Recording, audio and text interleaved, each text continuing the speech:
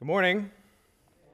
Happy Independence Day to all of you. Praise God that we live in a country where we are free to worship the Lord as our consciences lead us. I recently spoke with a woman who had immigrated here from Cambodia, and she was telling me all about her life there and what it is like, and then how much of a contrast it is being here. And she said that she was just commenting constantly how much opportunity there is here, how much freedom there is here compared to what she had in Cambodia. And so she was very, very thankful. And I just thought it was a very interesting perspective that she shared, coming from somebody who had no freedom to experiencing a large degree of it, especially in a day and age where our country is wrestling with even just the identity that we have and even struggling to celebrate the freedoms we have. And so I do believe we are to thank God for the freedoms we enjoy, even as we join with those who, the original drafters of our Constitution, that in order to form a more perfect union, that we are seeking a more perfect union, a more fuller expression of freedom and equity. And so I hope you have a wonderful day celebrating those freedoms. I hope you will, if you are just joining us or a visitor, that you'll consider staying after today. We have a church-wide picnic that we'll have some games, and we'll just really get to enjoy one another face to face outside in the beautiful creation on this beautiful campus that the Lord has for you. I want to issue you a little challenge, if I can.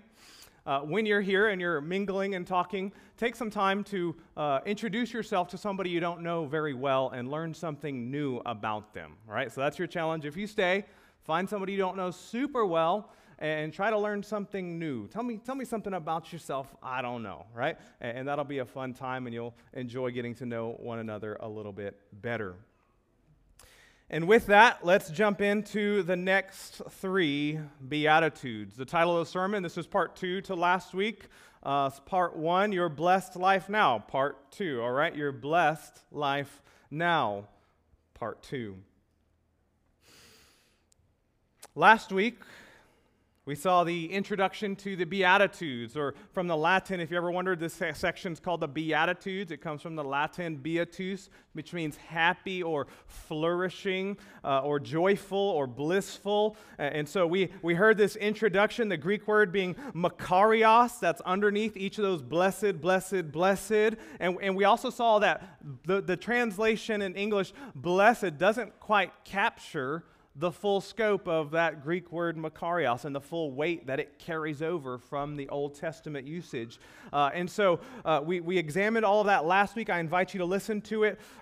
We saw rather what Jesus is doing is he's offering a type of wisdom statement. He is inviting his hearers into the counterintuitive wisdom of the kingdom of God. He's inviting them to embrace his kingdom and this counterintuitive wisdom and find true flourishing and in a state of being blessed by God. How can we find true happiness and true flourishing? Jesus invites us into this in the Sermon on the Mount. Last week we covered the first one, and that's where it all begins. Blessed are the poor in spirit, for theirs is the kingdom of God. That's where it all begins. Theirs is the kingdom of heaven, actually. And we saw that with the Daniel references, the kingdom of heaven. So let's pray with that and jump into it. Father in heaven, I confess my heart is currently stirred this moment. My mind is distracted. And so I do ask for your special grace by your Spirit. I ask that you would help me to focus that with singularity of heart and mind, that I might proclaim your good word to your people. And Father, I do ask that in my weakness and in my lack of clarity, that your Spirit would prevail, that your Holy Spirit would speak over and through your word to nourish your flock this morning.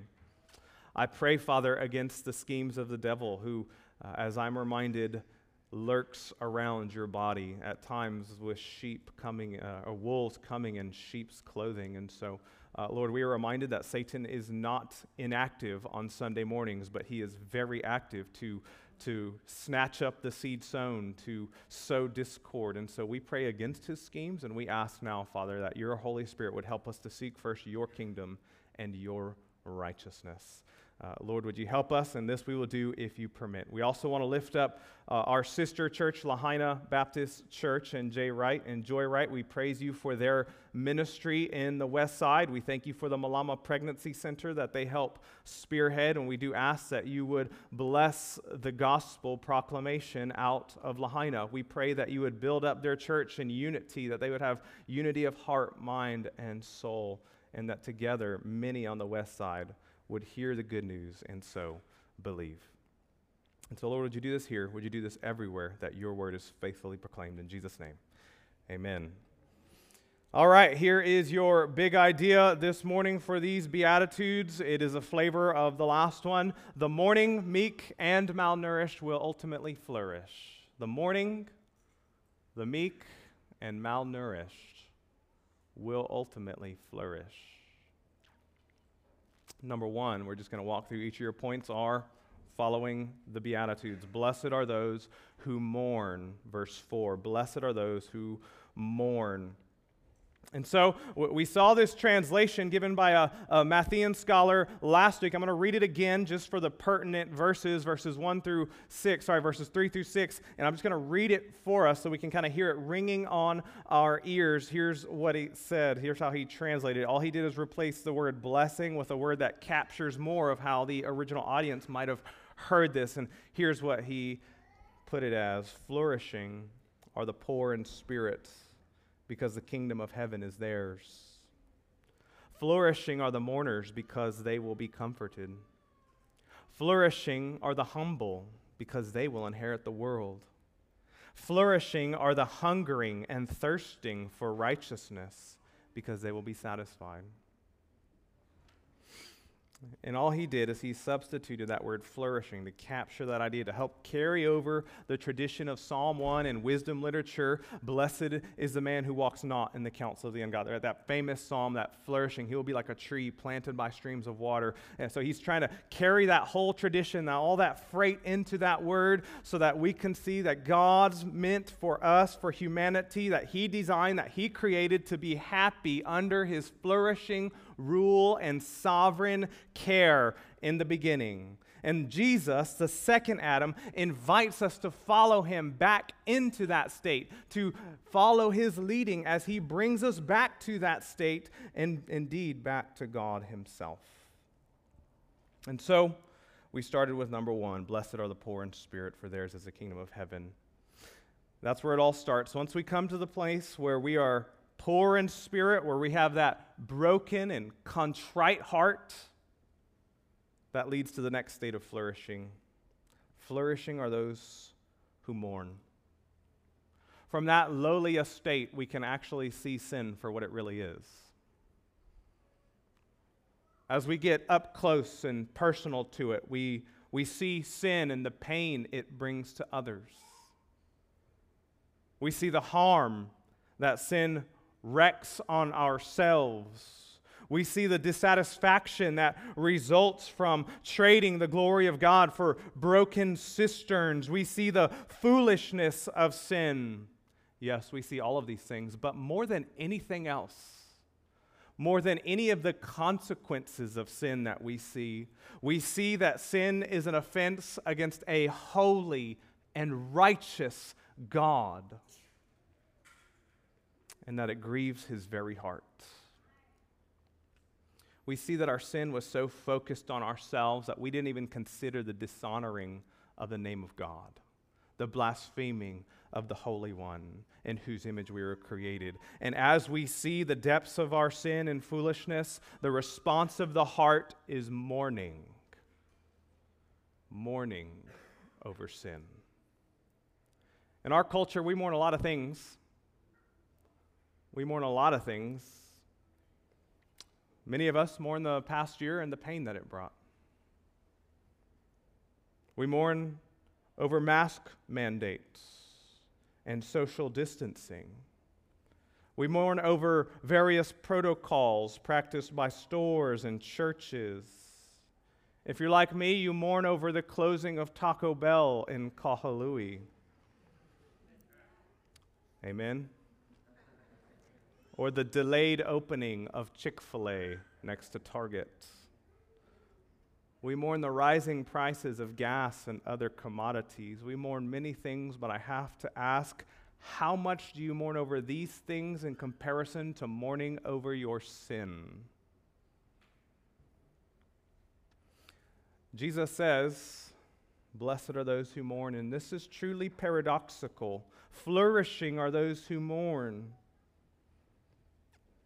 which I take to mean mourning over sin and its effects in the world. Like Psalm 119, 136 says this, the psalmist cries out, "My eyes shed streams of tears because people do not keep your law."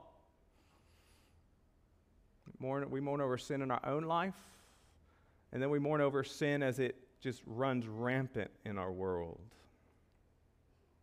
How can it be then, I ask, and Jesus invites us to ask, how these things seem opposite. How can I be flourishing and yet mourn? Later in Matthew 23, Jesus is going to say, "Woe to those who have joy now. Woe to those who are eating, drinking, and merry."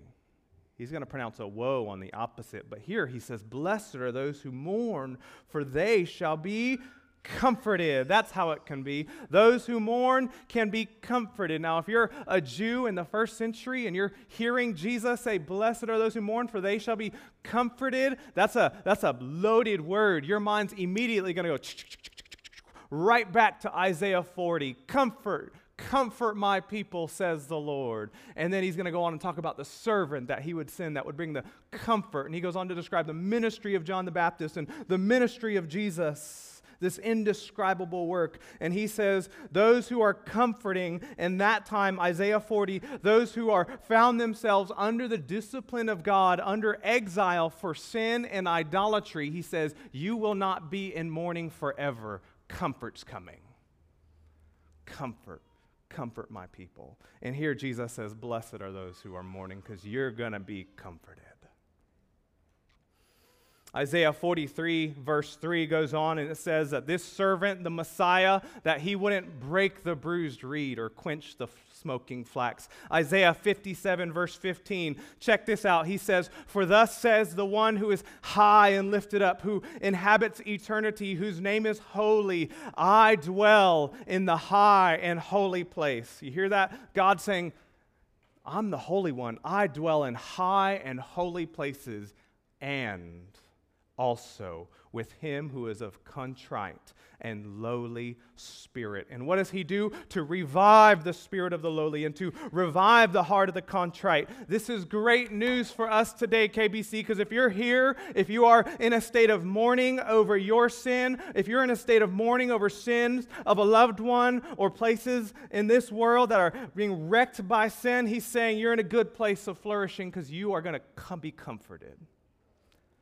You remember John 14, Jesus says, if I go, I'm going to send another helper. That is the same Greek word, parakaleo, comforter.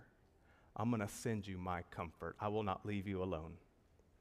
Beloved, you have the comfort of the Holy Spirit to minister the fullness of this promise to you right now. I want to look at briefly two biblical examples of those who mourn in the Scripture, and they are very different. They are very different. Not all mourning is equal mourning. I want to give you two biblical examples. Here's your first one, Peter. In Matthew chapter 26, verse 75, we read, if you remember, Jesus is going on trial, and Jesus tells Peter, you're going to deny me how many times? 3 times before the rooster crows. On the third time, the rooster crowed right after Peter denied Jesus. And it says this, Matthew 26, 75. And Peter remembered the saying of Jesus, before the rooster crows, you will deny me 3 times. And it says this, and he went out and wept bitterly. He went out and wept bitterly. He mourned over his sin. Now we know Peter would ultimately meet Jesus again. He'd find forgiveness. He'd find restoration. He'd find grace. His sorrow was what Paul would call a godly sorrow that led to repentance and life. That's one case of mourning. I want to give you another. We also note that Peter would eventually become that rock that Jesus said he would be, didn't he? He would never deny his Savior again. He would suffer martyrdom rather than deny the faith. That's Peter. The second example is a few verses later, Matthew chapter 27. The second example is another famous apostle, and his mourning did not result in his flourishing. His mourning is what Paul would say is a worldly grief that leads to death, literally in this case. In the same passage of Scripture, we read about Judas. You remember Judas betrayed Jesus with a kiss. Judas later regretted his decision.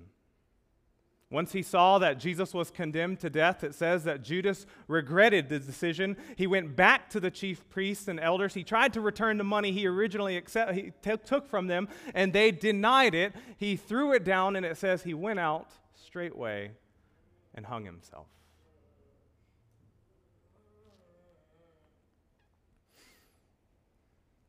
Rather than turning to the other disciples, man, what do? I messed up. Rather than turning to these people that he had followed around with for 3 years, rather than recalling the promises that he surely heard of Jesus that all sin would be forgiven, rather than trusting that promise, rather than seeking mercy, Judas mourned over the consequences of his actions, and he went out and hung himself. His worldly grief was still focused on himself at the end, and the result was death. Not all mourning is the same, and it doesn't all lead to the same place. We're going to talk about that in a little bit when we start to apply it. Number 2, blessed are the meek. Blessed are the meek, for they shall inherit the earth. First, who are the meek? This is the next virtue that forms. Once you've been poor in spirit, you come to Jesus. I don't have nothing, that self-abasement. I have nothing on which to hang my merits, not my ethnicity, not my religious education, not my background, not my family. I come, like Paul says, whatever gain I had is loss. Once we come there, then we see our sin. We mourn over our sin. And somebody who mourns over their sin primarily and chiefly will be a person who is meek. It'll cultivate meekness in your heart. In other words, you won't be characterized any longer by selfish ambition or conceit. You won't be driven by this desire for self-aggrandizement or power or success or veneration or notoriety. You won't be driven by any of these things. You won't seek the glory of your own name. How much social media drives the seeking of glory of our own names. You will be meek. Humble, gentle. Many wars, much strife, upheaval in our world has been historically the direct result of men refusing to back down and simply just seeking their own greatness, to exalt their own name. Consider your workplace. Where do you work at? What is your employment? What is your job? Consider your workplace. Much discord in workplaces, we could say, or churches, or really anywhere, is a direct result of people who constantly seek their own good, the glory of their own name, their own status. And this often plays out. Here's how this plays out.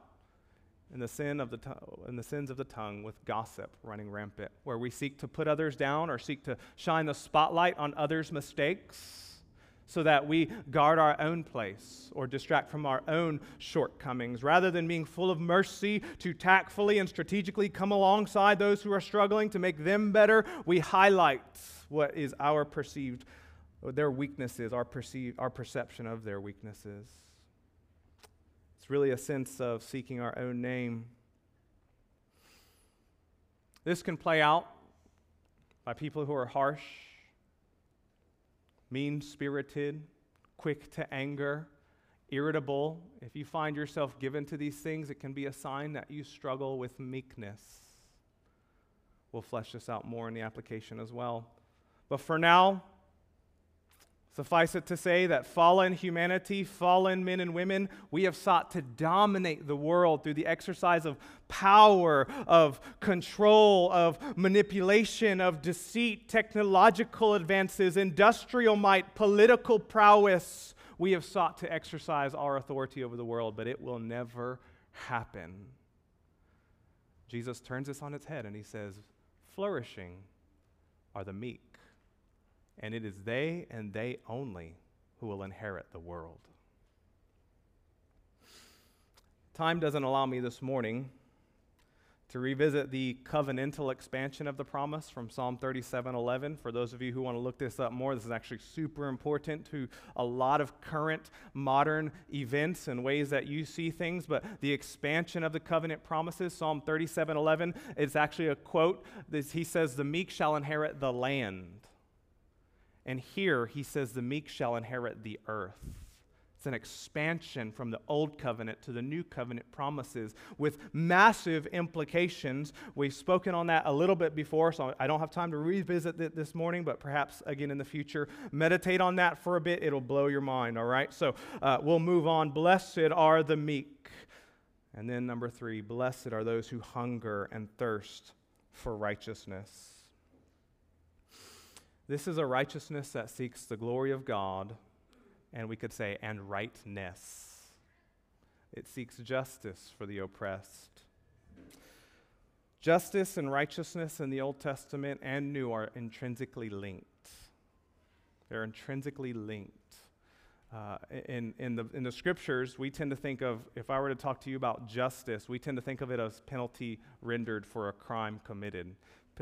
The punishment fits the crime. We think of it in the negative sense, but the biblical understanding includes the negative sense and also the positive sense. It's receiving what one is due, rendering to those what is due to them. And so, for instance, if you were to go to work for 40 hours a week this week, and you go to your boss and you say, hey, and they say, I'm going to pay you on Friday, and you go to them and you say, hey, can I get paid on Friday? They say no. And maybe you'll give grace to them. Okay, maybe something's up, they're pretty good. But then comes next Friday. Can I get paid today? No. Can I get paid today? And you get half of it. Now what you're starting to sense is there's a sense of inequality here. Something is off. It is not right. It is not fair. Your little justice meter internally is flaring now. It's blinking, and you are not being rendered what is due to you, and they are committing injustice and withholding what is yours. So it's not just a punishment for crime, it's also a rendering to those what they are due. And Jesus says, blessed are those who hunger and thirst for righteousness, for right standing with God, and for righteousness for those who are oppressed. One day, maybe we'll do a full study of this Old Testament thread.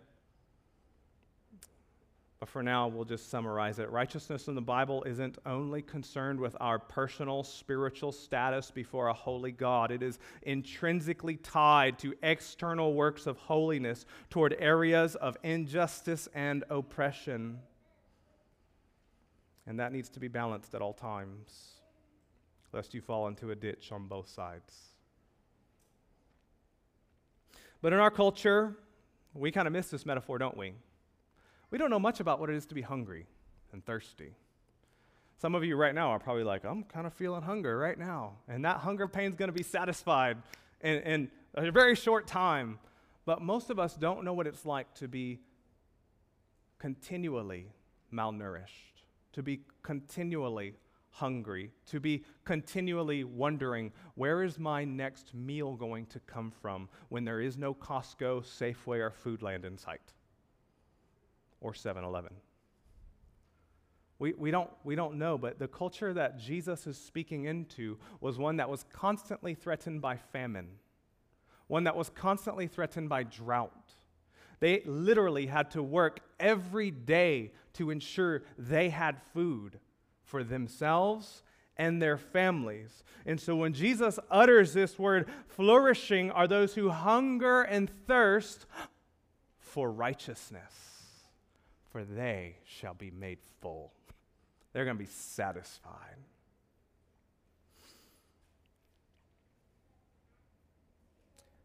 The pain of hunger and thirst will drive people, it'll drive animals to do incredible feats to survive.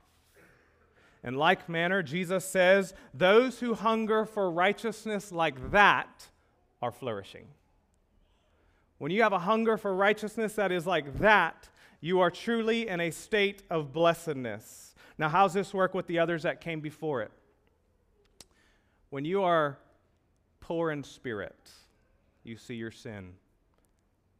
You see that you need a Savior. You come to God. That then leads you to mourn over your sin and the sin of others, which then you start to become and be cultivated as a meek person. And then suddenly you are in a place to see for the very first time more and more that which you lack but desperately long for, righteousness. If I am poor in spirit, if I mourn over my sin, the solution, the thing that will satisfy my soul, that will cause me to be full, that sense of fullness I long for, is righteousness. Is righteousness that I long for. And he says, those who hunger for it will be satisfied. There will be none who seek after the righteousness of the kingdom of God that are left hungry.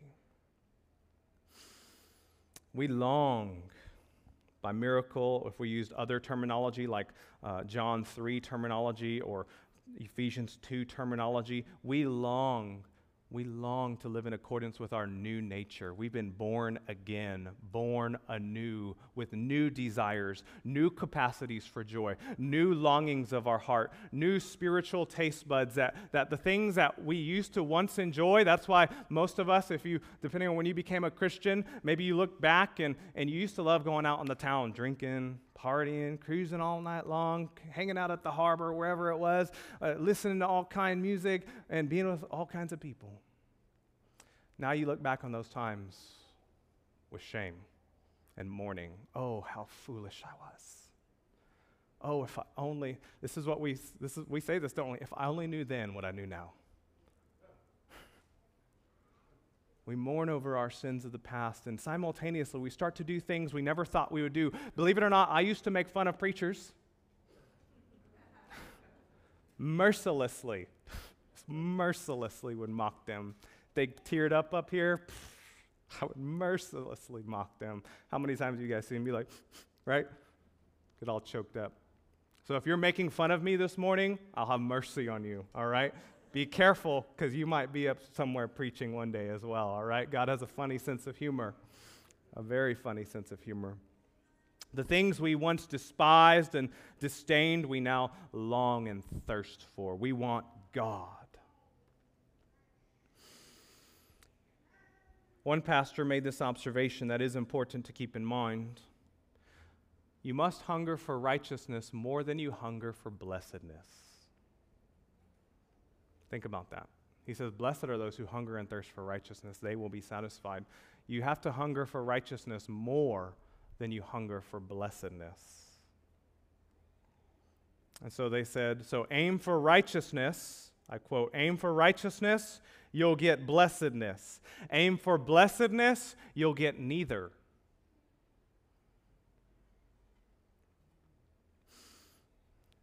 An example of this would be the prodigal son, if you recall. The prodigal son tells his father, give me my inheritance. In essence, just die already. Give me what's mine. He's full of a desire for blessedness. He seeks after blessedness, the satisfaction of all his desires, and he squanders his wealth. We can only imagine on what? But he seeks after all the longings of his heart, hoping to obtain that which will satisfy him. And where does he end up? Eating pigs, feeding pigs, and eating the food they eat. Don't aim for blessedness, aim for righteousness, and you'll get blessedness as a consequence. You will be satisfied. Well, I went through all that real fast. I wanted to go through it fast because I wanted time for application. We could have taken a sermon on each of those, and I was very tempted to. But we're going to do some application of each of those and flesh out a little bit of what that looks like in our lives, and then we'll transition from the sermon to the Lord's table. All right, let's open each of these up. Blessed are those who mourn, for they shall be comforted. Job 42, verse 6. If you recall all the suffering of Job, God finally appears to Job out of a whirlwind, which part of me is like, I think that'd be kind of cool to see God talk out of a whirlwind. But as you think about it, actually that might be kind of terrifying. So may the Lord grant that I never have to see him out of a whirlwind. All right, but Job 42, here's what he says, verse 6. Therefore I despise myself and repent in dust and ashes. He says, I've heard of your name, but now I've seen you with my eyes. And now seeing you with my eyes, he says, therefore I despise myself and I repent in dust and ashes. That was a cultural sign of mourning. We have every reason to believe that he was very much legit in his expression of mourning. I take from this put together, there is a place for you to repent in dust and ashes over your sin. I don't mean that you are going to go get literal dust and ashes and throw it on yourself. That's not what I'm talking about. I'm talking about there is time that you consider the sins that you have committed, if you've never done this, and that you mourn over them. You say, wait a minute, how do I do that? A cold and callous heart makes it difficult to mourn over sin. A cold and callous, hard heart will not mourn over sin. Sometimes you see this with believers who repeatedly turn from the Holy Spirit. They feel the prick, and they say, no, no, no. Eventually there's a hardness and a callousness over sin. How can you cultivate this state of mourning in your life, believer? Here's a few things. Number one, pray for it. You say, but my prayers don't feel like they go anywhere out of my brain. Pray in faith. Pray in faith. Let that prayer be like a seed that you just sow on the ground, like, God, I don't know if this thing's going to grow, but I'm going to do it because you tell me to. Ask God to break your heart. Ask him to rescue you and to soften you. Sin has a numbing and hardening effect. So pray. Ask others to pray for you. Second thing, direct your mind intentionally to God's beauty and his attributes. Think of his goodness. Think of his kindness, his tenderness, his love, his patience, his compassion, all of these things. Think of his mercy. Reflect on his holiness, his beauty. Consider also his severity, his righteousness, his justice, that he will not let sin go unpunished. Consider often the beauty and the attributes of God. Third thing, consider the loveliness and grace of Christ. He came as a Savior and a judge, and he offers judgment now to all who repent. Clear. Forgiven, paid in full. So consider the loveliness, the gentleness of Christ, your shepherd. Consider the penalty and consequence of your sin that was not paid by you.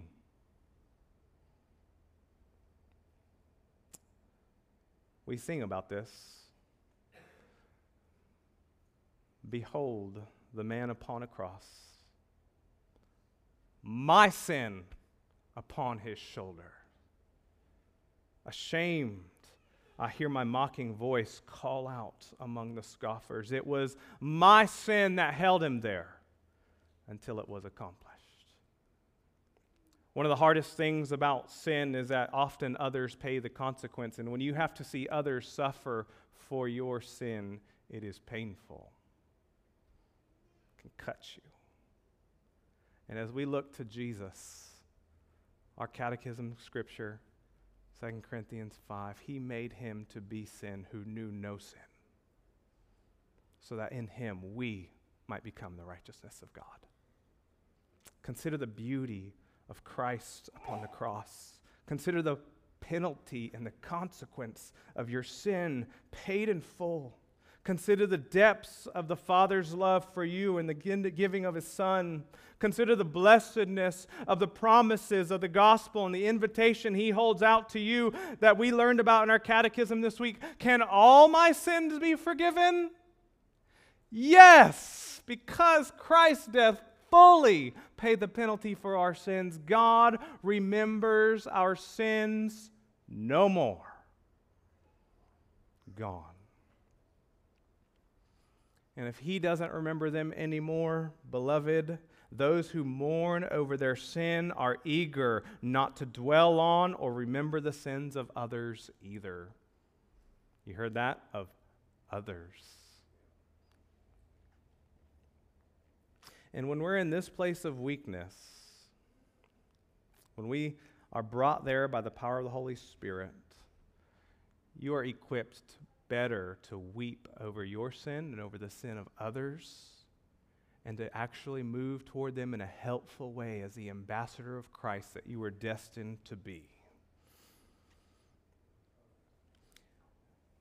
When we're in this place of mourning, banished are these initial thoughts. Man, we hear this. I thought this, all right? So if you've thought this, this has been me, and we got to bring this to the cross. Banished are these thoughts of they brought it on themselves.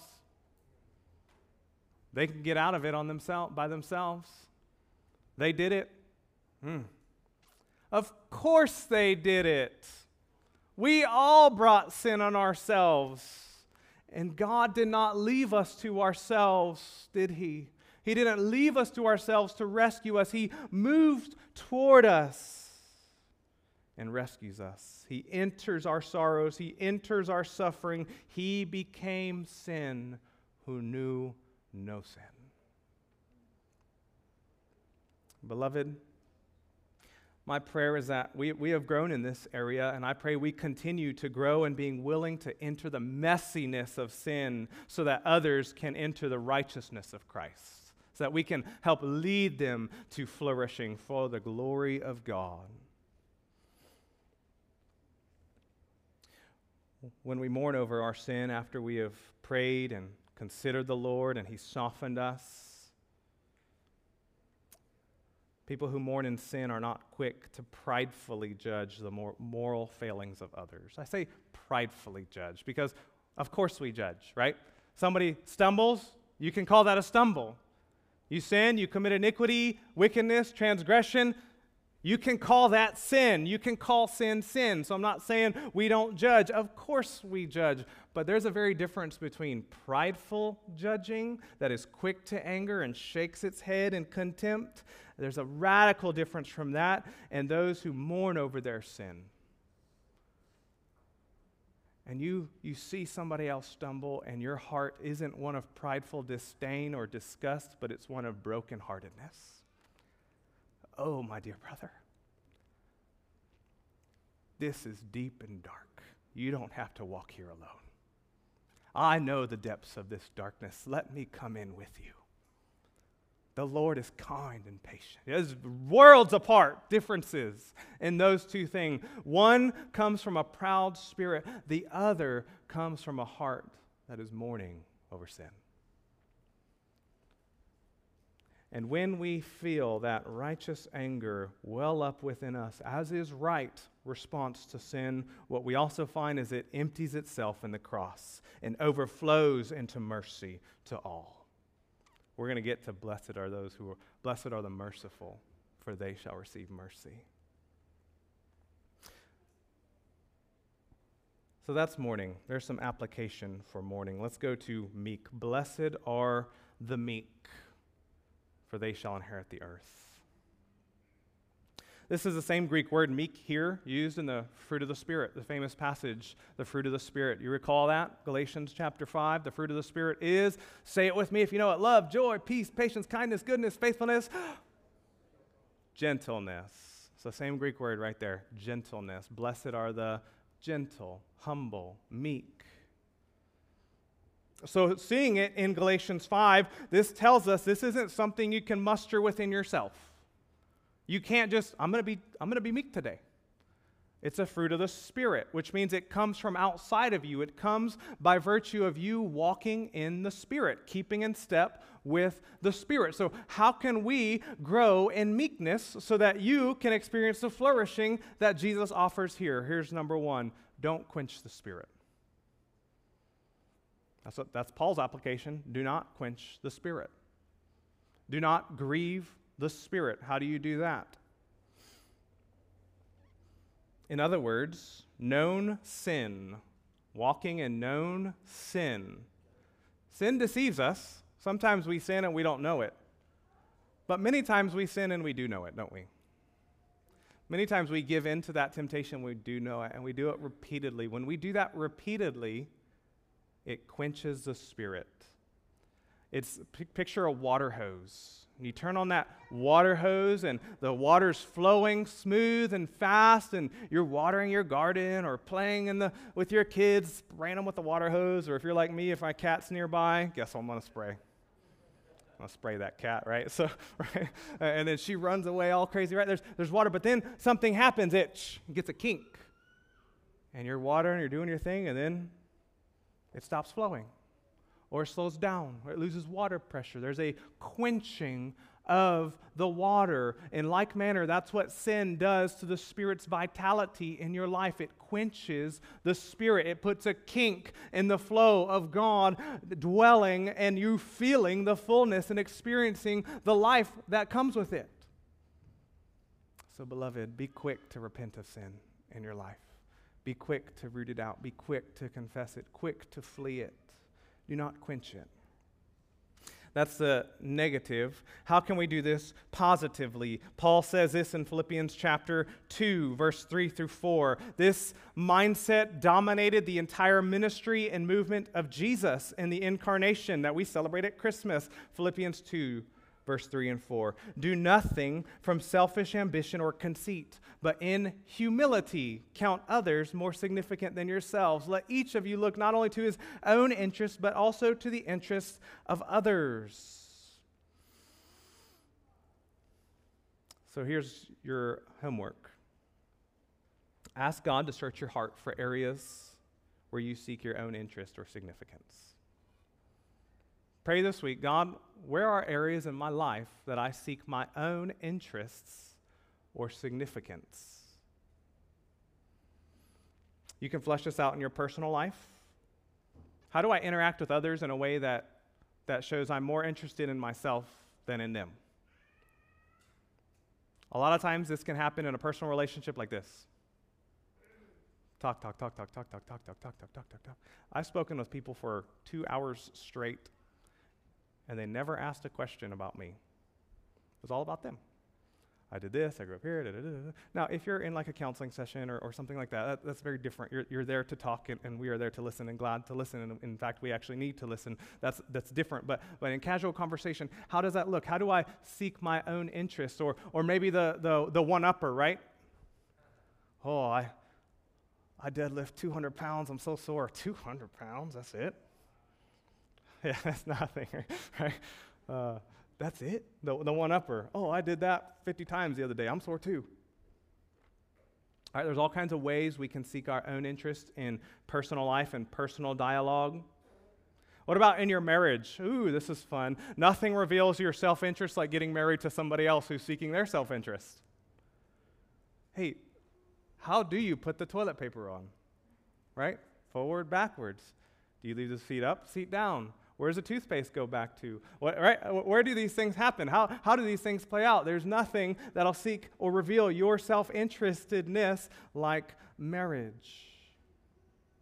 How does this play out in your marriage? Are you eager to serve or to be served? Do you seek to honor your spouse in words and deeds or to dishonor them? Make them the butt of the jokes all the time? What about with your children? How does your seeking of self-interest play out with your children? I just want to relax. I had a long day. Mom, Dad. Mom, Dad. Dad, Mom. Not that that's wrong, but then when you respond in harshness, irritation, shortness, then you have to ask, whose interest am I seeking? In the workplace, in the church, all these things can play out in a myriad of ways. One of the things we've seen, and I mention this often because I hear people grumble about it often, mask wearing. How do we seek our self-interest in mask wearing? Now, this is, I admit, becoming less of something I hear about, but my concern is wondering, did hearts change or are circumstances changing? As laws get peeled back, we hear less grumbling about it. Praise God, I'm thankful for the laws being peeled back, all right? I don't like wearing masks like anybody else, all right? But my concern is, what comes out of your heart when you have to put something on and do something you don't want to do? What comes out of that heart? Is it a heart of faith, hope, and love and joy that is eager to serve others and consider others' interests? Or is it a heart that grumbles, complains, doubts, backbites, gets all irritated? You see? How do I seek the interest or significance of others? You ready for this one? With seating arrangements. I don't want to sit here. No, this is my seat. No, I RSVP'd. I didn't RSVP. Wait, I want to sit here, there, wherever, everywhere. I want it. Well, the Lord beckons us. Do nothing from selfish ambition or conceit, but in humility consider others more significant than yourself. How would that approach your coming to church and worship? How about how you spend the holidays? Am I seeking mainly my comfort and relationships, or am I taking the opportunity to continue to invite others into the sweetness of community that I experience, even if it changes the dynamic somewhat?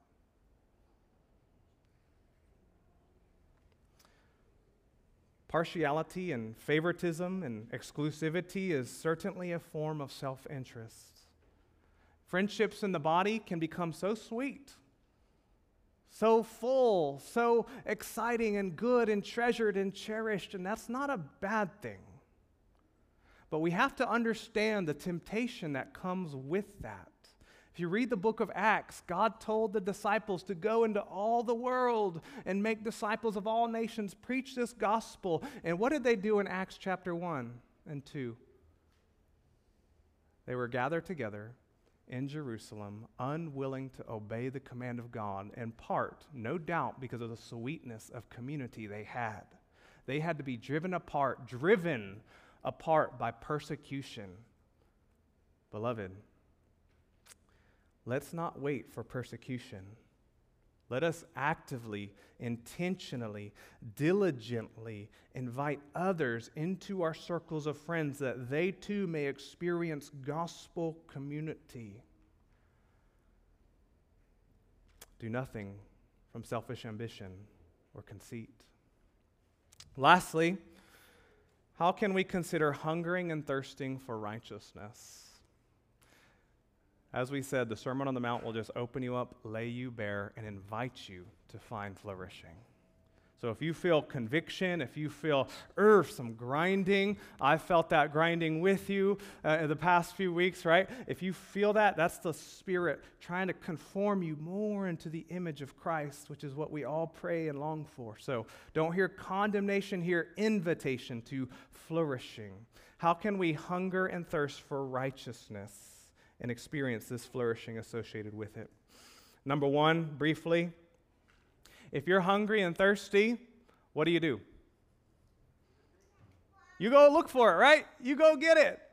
You're not going to sit back, I'm hungry. Sometimes children do that. And what do I tell them?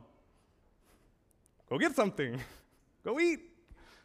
Yeah, there's a fridge right there. You can go get that, right? Go get it. Pursue it. When you're hungry and thirsty, that's what you do. You pursue food. When you're hungry and thirsty for righteousness, beloved, pursue it with diligence and efforts and eagerness. Pursue after it. Don't be passive in pursuing righteousness. I'm just going to sit here and hope righteousness comes to me. Pursue after it. we put a lot of needs out through our newsletter. We put it out through Facebook. We'll send them out in various forms of announcements up here. And these are all offering you opportunities and invitations to pursue righteousness. And you might hear those things and say, I don't feel I'm gifted in these areas. I want to pursue something else. And then also hear me say, then come pursue it with us and let's brainstorm how you can pursue it. Let's do it. Pursue it with diligence, with singularity of mind. And get this, here's really the hard part, I think, for most people as they pursue righteousness. Pursue it with self-denying actions. We move from this area of romanticizing ministry in pursuit of righteousness to being motivated to pursue it. Then we pursue it, and we realize it's harder than we thought, and then we get disenchanted with it, and then eventually we fall away from it. It's a cycle. I can feel it play out in my heart. I see it play out in those who try to engage, and we forget that as we pursue righteousness, there are forces acting on us, actively opposed to us from outside of us and from within us. We realize we are actually weaker than I thought I was. I need more grace than I could have ever imagined to continue and pursue. And Jesus invites us, blessed, flourishing are those who hunger and thirst for righteousness. This sermon will end. And do you know what the final beatitude is? Blessed are those who are persecuted for righteousness' sake. So he says, blessed are those who hunger and thirst for righteousness, and you're going to pursue it, and you're going to be satisfied, and you're going to be persecuted. You're going to feel opposition. And Jesus lived this out more than anybody else, did he not? He embodied this as he sought righteousness wholeheartedly and was killed for it. Beloved, those who hunger and thirst for righteousness will be satisfied. I pray you will pursue it this morning, and this we will do as we transition to the Lord's table. Let's pray. Father in heaven, thank you for the invitation given here to mourn over sin and to find forgiveness in Christ. Thank you for outlining for us, Father, what it is and what comes to those who are meek. We will inherit the earth. And Father, grant that we would hunger and thirst for righteousness, that as we taste from your cup, as we eat your bread, that it would be a foreshadowing of that which is to come, a day when we are not left wanting more, but are full to the brim. We ask that you do this in us in Jesus' name. Amen. All right. Our response this morning will be the Lord's table. And I pray you will partake joyfully, worthily, and we'll transition to that in a moment. Thank you, and God bless.